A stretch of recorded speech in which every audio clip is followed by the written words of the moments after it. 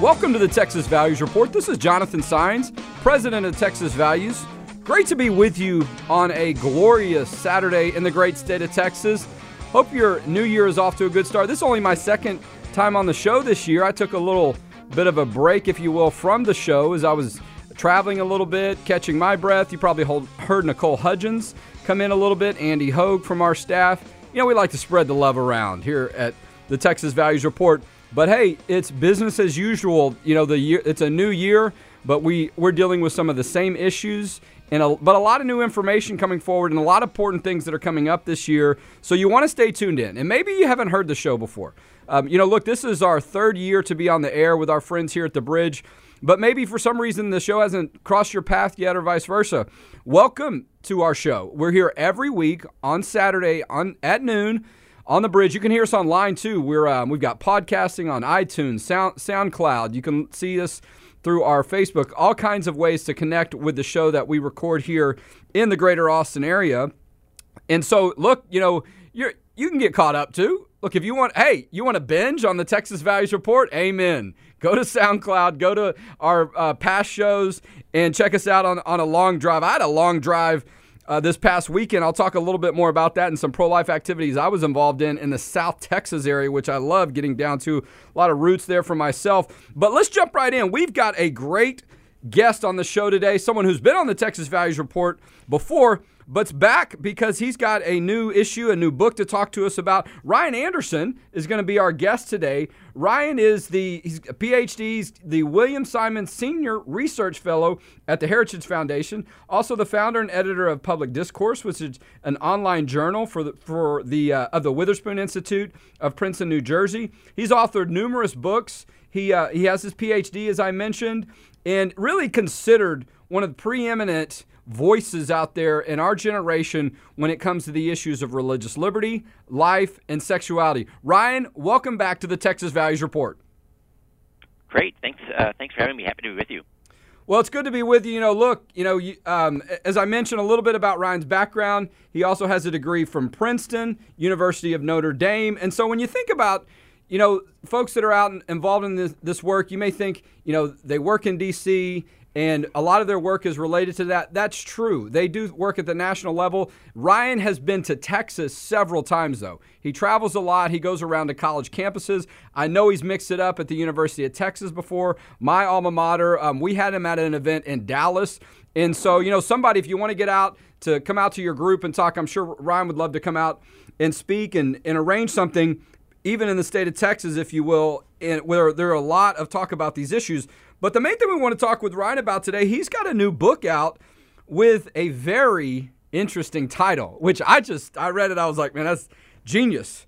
Ryan's got some smart people around him and himself as well. The new book is called When Harry Became Sally.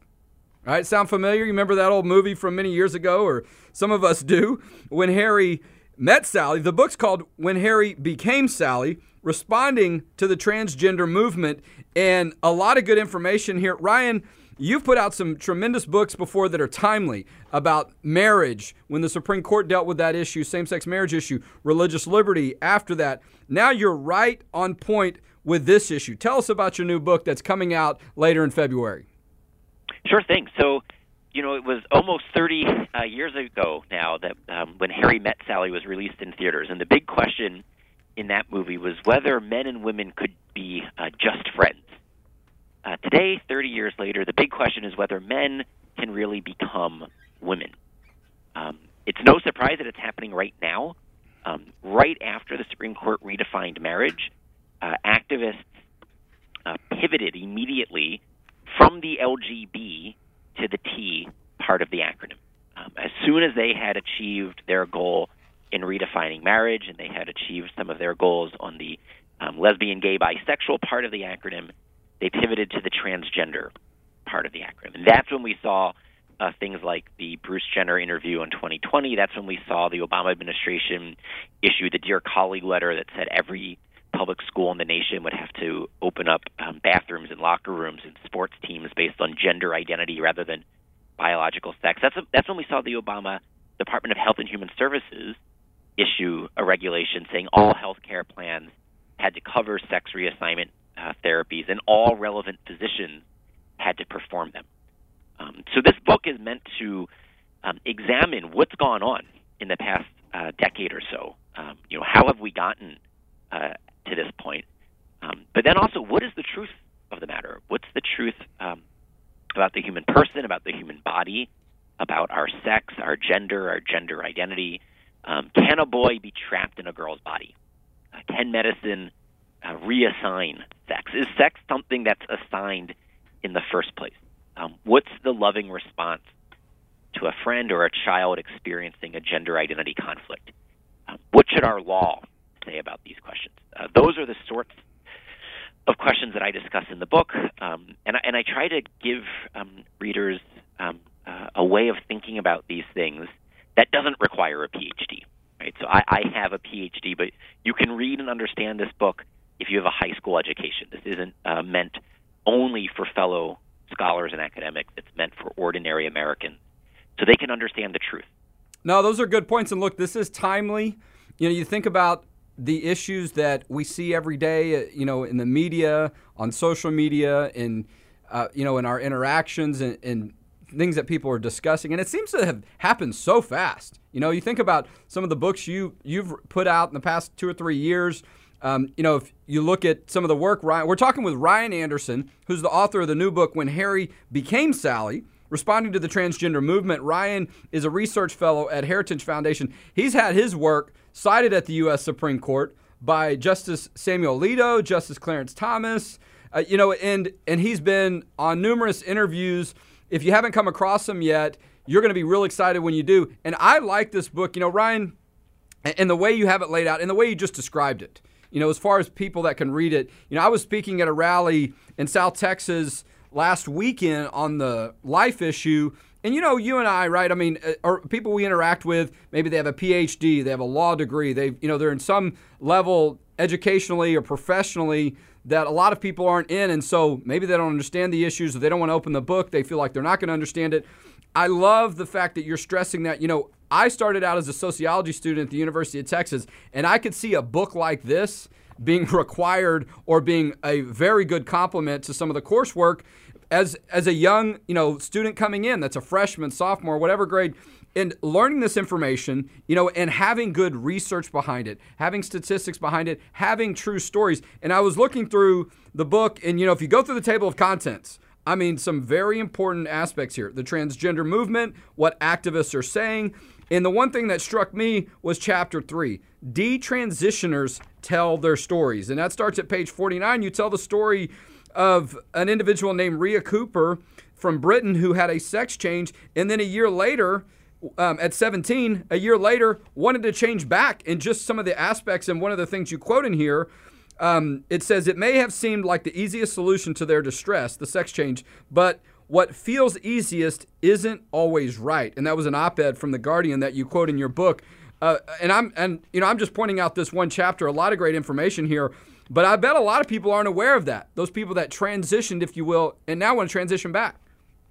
Yeah, the hardest chapter to research and to write was chapter 3, the chapter on people who transitioned and then detransitioned.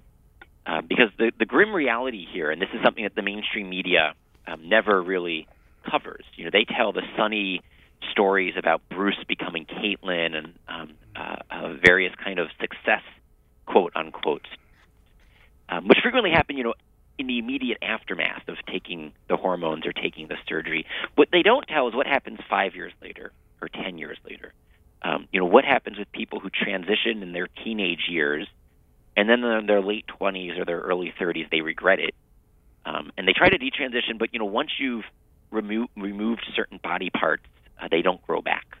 Once you've been taking artificial hormones for the opposite sex for a decade, you've changed your body in ways that can't be fully undone. And the harm that this causes to people, it's terrible. And it was very hard, just to read the essays they've written, to watch the YouTube videos that they've made, and to then summarize this and write about it in the book, because the stories are just heartbreaking.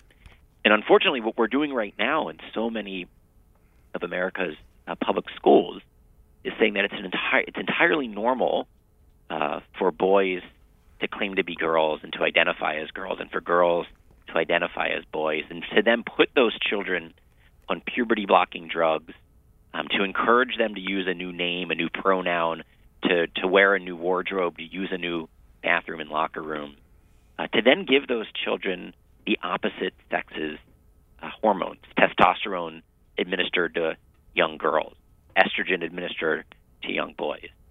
And these kids, as they grow up, many of them come to regret it. So that third chapter is really meant just to give those people a voice. We're talking with Ryan Anderson, who's author of the new book, When Harry Became Sally. You're hearing us discuss some aspects of the book. Sorry, I interrupted you, Ryan. Go ahead. I was saying the other thing I'll add is that the best studies of gender dysphoria in children, the studies that even activists on the left use, show that 80 to 95% of young people that have gender identity conflicts will naturally grow out of them.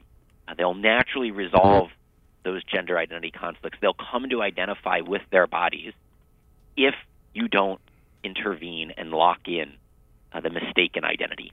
80 to 95% will just automatically, naturally grow out of it, come to identify with their bodies.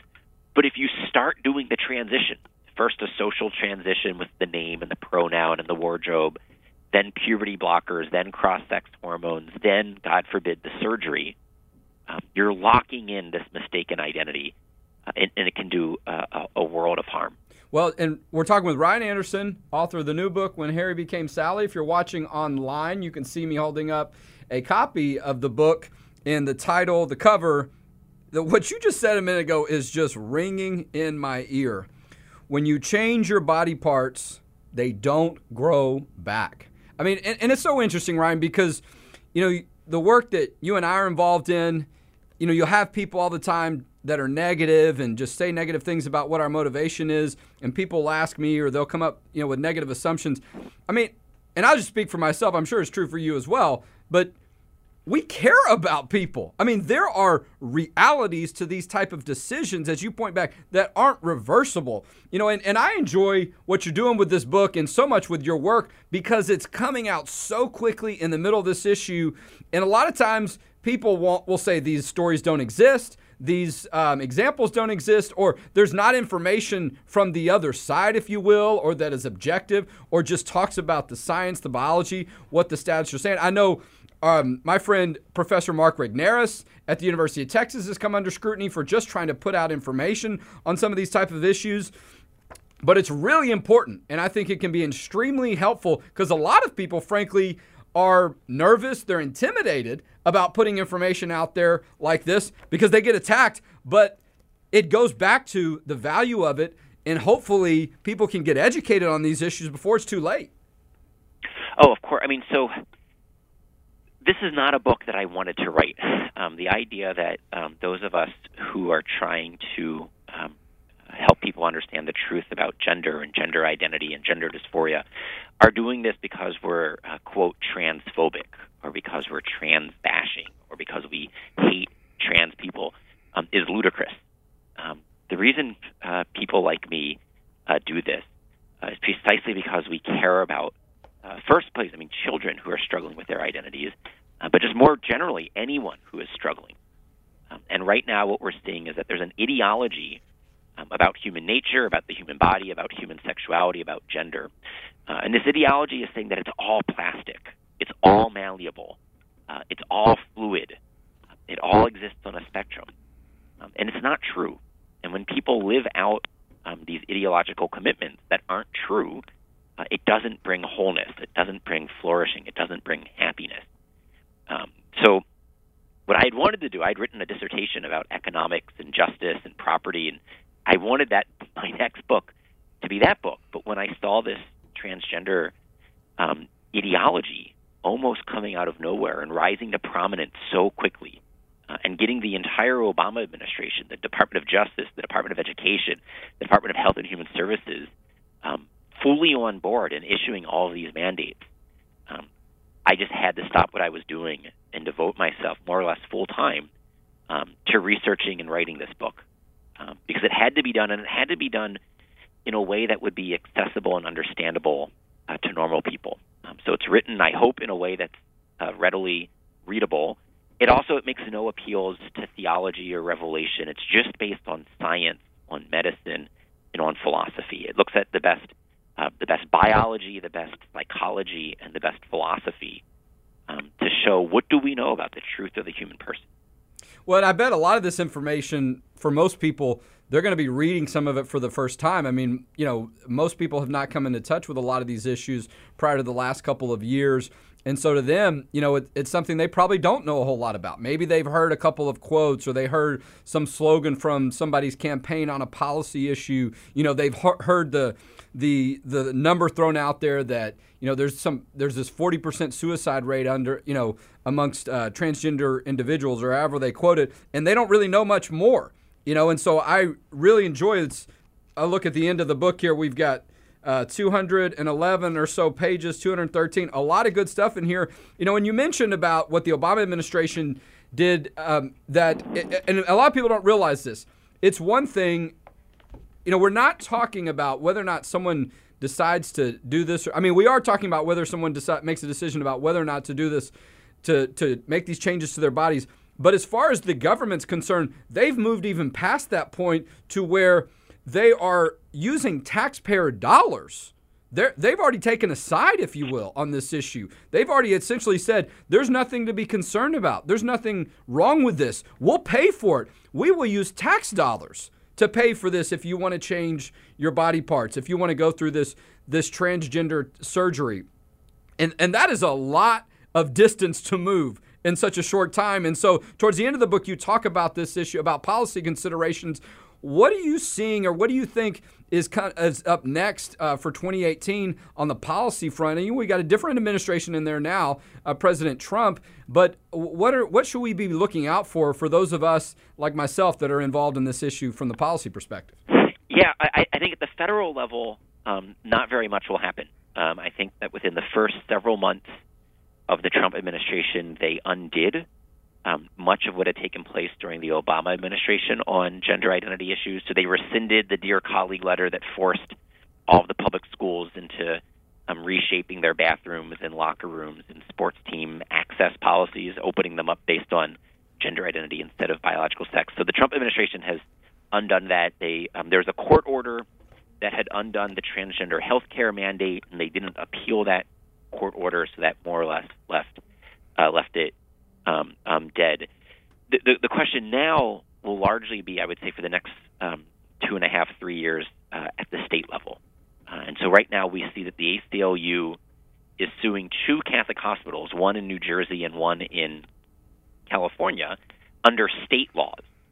And so these state laws, and the lawsuit here is claiming that because these Catholic hospitals won't perform sex reassignment surgeries, they're discriminating on the basis of gender identity, and discrimination on the basis of gender identity is illegal in New Jersey and in California. Now, one of the things that's important for listeners to understand is that there's a radical difference between a hospital saying, we won't perform your chemotherapy because you're transgender. That is discrimination on the basis of gender identity. But that's radically different than a hospital saying, we won't do sex reassignment surgery on anyone, not because you identify as transgender, but because we think sex reassignment surgery is bad medicine. That we think the appropriate therapeutic response to gender dysphoria is mental health care. It's psychology and psychiatry. It's not surgery. It's not hormone therapy. But these lawsuits right now are saying that if you won't do the hormone therapy and the surgery, when you would do it for other medically indicated reasons, if you would do testosterone treatment for men with low testosterone, you have to do testosterone treatments for women who want to become men. If you would perform a hysterectomy or a mastectomy or a woman that has cancer, you would have to perform the mastectomy or the hysterectomy on a woman who wants to become a man. That's what these lawsuits are claiming. And so I think we're going to see some of that at the state level. Well, and look, in a state like Texas, we've been involved in a lot of these issues that relate to this. And here's the thing, right? We worked on a bill last year to protect the privacy so government entities could not introduce and have policies that allowed men to go into women's bathrooms, shower rooms, and locker rooms. But what I think I hear you saying, and I want to make sure I'm saying it the right way, not likely to see things going in the Obama direction, if you will, and paying for transgender surgeries and things of that nature, or a lot of activity at the federal level. But in the absence of that, so yes, the Dear Colleague letter for public schools that would have allowed boys into girls' bathrooms or forced them to, that's been rescinded. But there's really an absence at the state level. So like for states like Texas, where you don't have the federal government saying you've got to do it this way, but there's not a state law, so you could see people at the local level pushing these issues, which we do in the state of Texas. But then you got places like California and New Jersey where they have state laws. And I want to make sure people heard this, our listeners heard this. They're suing a Catholic hospital. This is not a taxpayer-funded public hospital. They are suing a religious private entity on this issue, they're using a government law to punish these religious entities. Am I right? Yes. So and thankfully, we don't yet know if they'll be successful. The courts have not yet ruled on these, but this looks very similar to what we saw in the abortion context. We have seen recently a 40-year consensus that you don't make pro-lifers perform abortions or pay for abortions. We've seen that 40-year consensus come undone when the Obama administration was going to make the Little Sisters of the Poor provide a coverage of these drugs. They were going to make the owners of Hobby Lobby include the morning after pill as part of their health insurance. The same thing is now going to be at stake, not with respect to abortion, but with respect to sex reassignment procedures. Will conscientious physicians have to perform these procedures when it violates their conscientious beliefs? And will organizations have to pay for them when it violates their conscientious beliefs? Yeah, these are, and this is what's happening right now. I want to make sure our listeners understand. And just don't think, oh, that's New Jersey, that's California. There are efforts to do the same thing in Texas that we have been successful at fighting against, but that doesn't mean we can stop someone from filing a lawsuit. It could happen at any day, and whether or not they're successful, we'll see. But we see people buckle and compromise all the time just because someone files a lawsuit on these issues. And people used to say, just a year or two ago, oh, they're not going to sue the church on this issue. They're going to leave religious entities alone. And we argued that would not be the case. And I'm not happy that it is happening. It's not one of those things I told you so with glee. That concern remains. And so we need to be vigilant on these issues. Ryan, before we wrap up, we are celebrating a week or so, if you will, in remembrance and reflection on the Roe versus Wade decision. Speaking of how court cases can have an impact on policy, going on now 45 years. I was born in 1973, so I can always remember how many years it's been, but it's not something that I reflect on with a lot of excitement, but it's important to have perspective on it. And we have seen some improvements, if you will, in the pro-life movement, the change of hearts and minds along with policies, but there's still a lot of work to do. You spent time at the March for Life. What do you see, and what's your kind of feel about this issue and the direction things are headed in 2018? Sure. Yeah, I was at the March for Life last week, and what's always amazing to me is how I keep getting older, but the marchers keep getting younger. It's this young, joyful occasion where hundreds of thousands of your closest friends spend the night on school buses, overnight riding to the nation's capital to bear witness to life. And unlike the Women's March, unlike so many of the other marches that come to D.C., these people aren't screaming epithets. They're not marching with obscene signs. They're not being vulgar. They're not being fill in the blank. They're having a peaceful, prayerful, joyful in its own way, a vigil. And they come to the nation's capital to bear witness to the truth about the dignity and the sanctity of every human life, born and unborn. And what's encouraging here is that you see that the younger generation, one of the chants that they were chanting is, "We are the pro-life generation," doesn't buy into the dogmas and the ideology of the Roe v. Wade generation. The activists that gave us abortion on demand, they haven't persuaded the next generation that it's a good thing. And so pro-life movement is young people who survived Roe v. Wade. Yeah, no, you're This is unlike so many other movements. No, I mean, to say it that way, and look, I really started this movement, if you will, when I was a young person, and then it got to a whole nother level when I was a law student at the University of Houston. We had to sue the University of Houston for the free speech rights of our pro-life group. It's hard for me to think and imagine, that's been, almost 15 years ago. And you're right, it's great to see the movement getting younger, if you will, or more young people engaging, and for them to have that perspective, have lived in this climate and society where that is the law of the land, if you will. But I see so much to be encouraged by. Nicole Hudgens from our staff, who is younger than me, quite a bit younger, was there as well as a part of that millennial generation, if you will. And look, I have 3 kids. So I have been pro-life in that sense, and you've got, as I understand, a child on the way, a baby Anderson on the way, and we just want to say congratulations to you before we wrap up the show. That's something to be very encouraged by. Yeah, my wife and I are very excited about this. Thank you. Great, and we got to visit with Ryan not too long ago, so we're excited for him. But this work that he does continues to be important. I'm going to hold up the book again. When Harry Became Sally, Ryan Anderson, coming out later in February. You want to get a copy of this book. I don't think you'll find anything out there like it. Ryan, thanks for being our guest on the show today. Sure thing. Thanks for having me. All right, good stuff. Man, Ryan, boy, you could spend so much time talking with him, a wealth of knowledge. He is the tip of the spear on so many of these important issues of faith and family. So we're just glad to have him. We're about out of time, so I'm going to wrap things up. Go to txvalues.org. And I didn't get to talk a lot about my pro-life experience from last week, and I'll talk about it maybe in the next week or two when I was in South Texas. You can go check us out on social media, on our Facebook page. You can give at txvalues.org, where you can support faith, family, and freedom in Texas.